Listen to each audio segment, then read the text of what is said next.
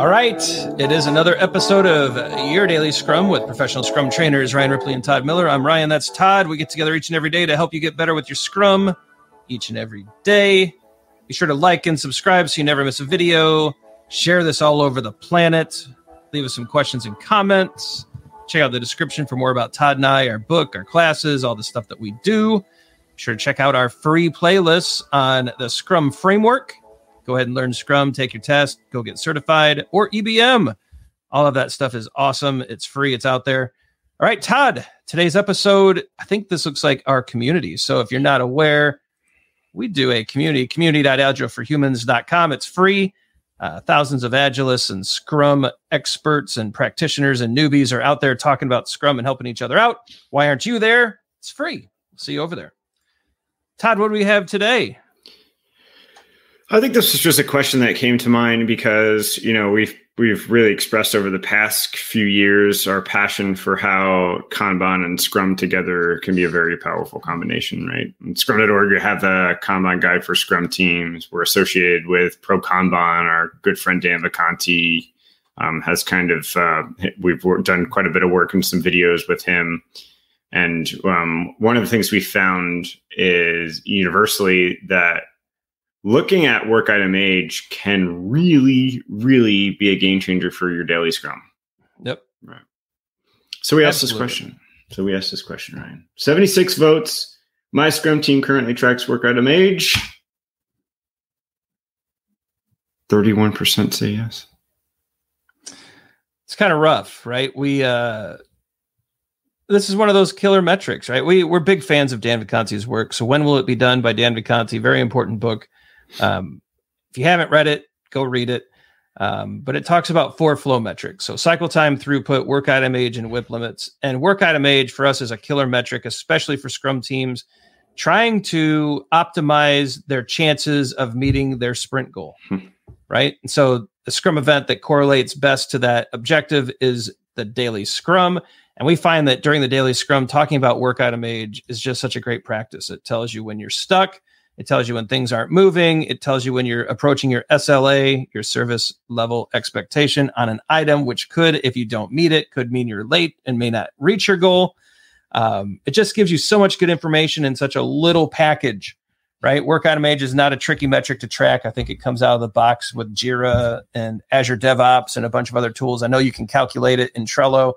I mean, it's a killer metric. Actionable Agile sits on top of all those tools and lets you track it as well. It's just such an easy one to watch. And I can't believe so many people are not using it, Todd. Yeah, it really is an easy one. And I'm wondering, like, we should probably come up with a definition for work item age, right? And so work item age, it's the time that has elapsed since you've started something, in essence, yep. Right? So it's the amount of time between when you've started something and current day. So if you started something on, let's say, last Friday, and it is Monday, let's use Wednesday, then you count Saturday, Sunday, Monday, Tuesday, right? So 4 days have elapsed since you began this thing. It's just, what it is it gives us early signals as to when something might be aging disproportionately, right? It gives us the ability to look at it and say, this thing is related to the sprint goal, and it's already been worked on for 4 days. Maybe we should probably work on it together a little bit. Maybe, is it stuck? Or what questions can we ask to get this thing moving? It really is a powerful addition to your daily Scrum, and it leads you to have some new insights you might not have had before, right? Rather than just do the 3 questions, let's talk about the sprint goal. Let's talk about how things are aging, right? I like it. That's why we like it. Yeah, it just sparks such good conversations. It helps the team, the Scrum team, figure out where some problems are. You know, it's one of those things where a lot of teams will do a burn down chart, or they'll track velocity. And you know what? We say burn the burn down charts. We say velocity is a trash metric. You know, we're being a little edgy with that. But the fact is, those are lagging indicators of problems. Mm-hmm. They only tell you afterwards. Work item age tells you in real time if something is in trouble. And so that's why we really think this is a metric that your teams need to use.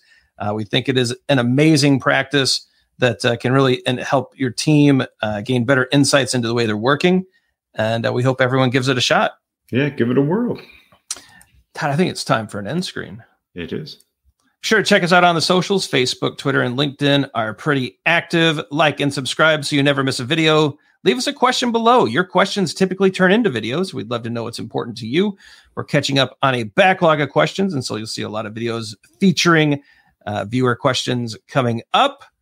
Some videos, speaking of coming up, some videos are going to pop up. It's our free Scrum Master class. It's our Scrum Framework class. It's our free EBM, Evidence-Based Management course, and merch. So check those out. Check out the free playlist. Learn those topics. Take your tests. Conquer the world. Grab a hoodie. It's great to see Squirrel Burger and Burn the Burn Down charts and Agile for Humans merch out in the world. Send us your pictures. If you got a shirt, and send us a picture back of you wearing it. Maybe we'll pop it up on the show. We'd love to see that as well. For Todd, I'm Ryan. Go forward, do some great Scrum things. Velocity is trash. We'll see you tomorrow.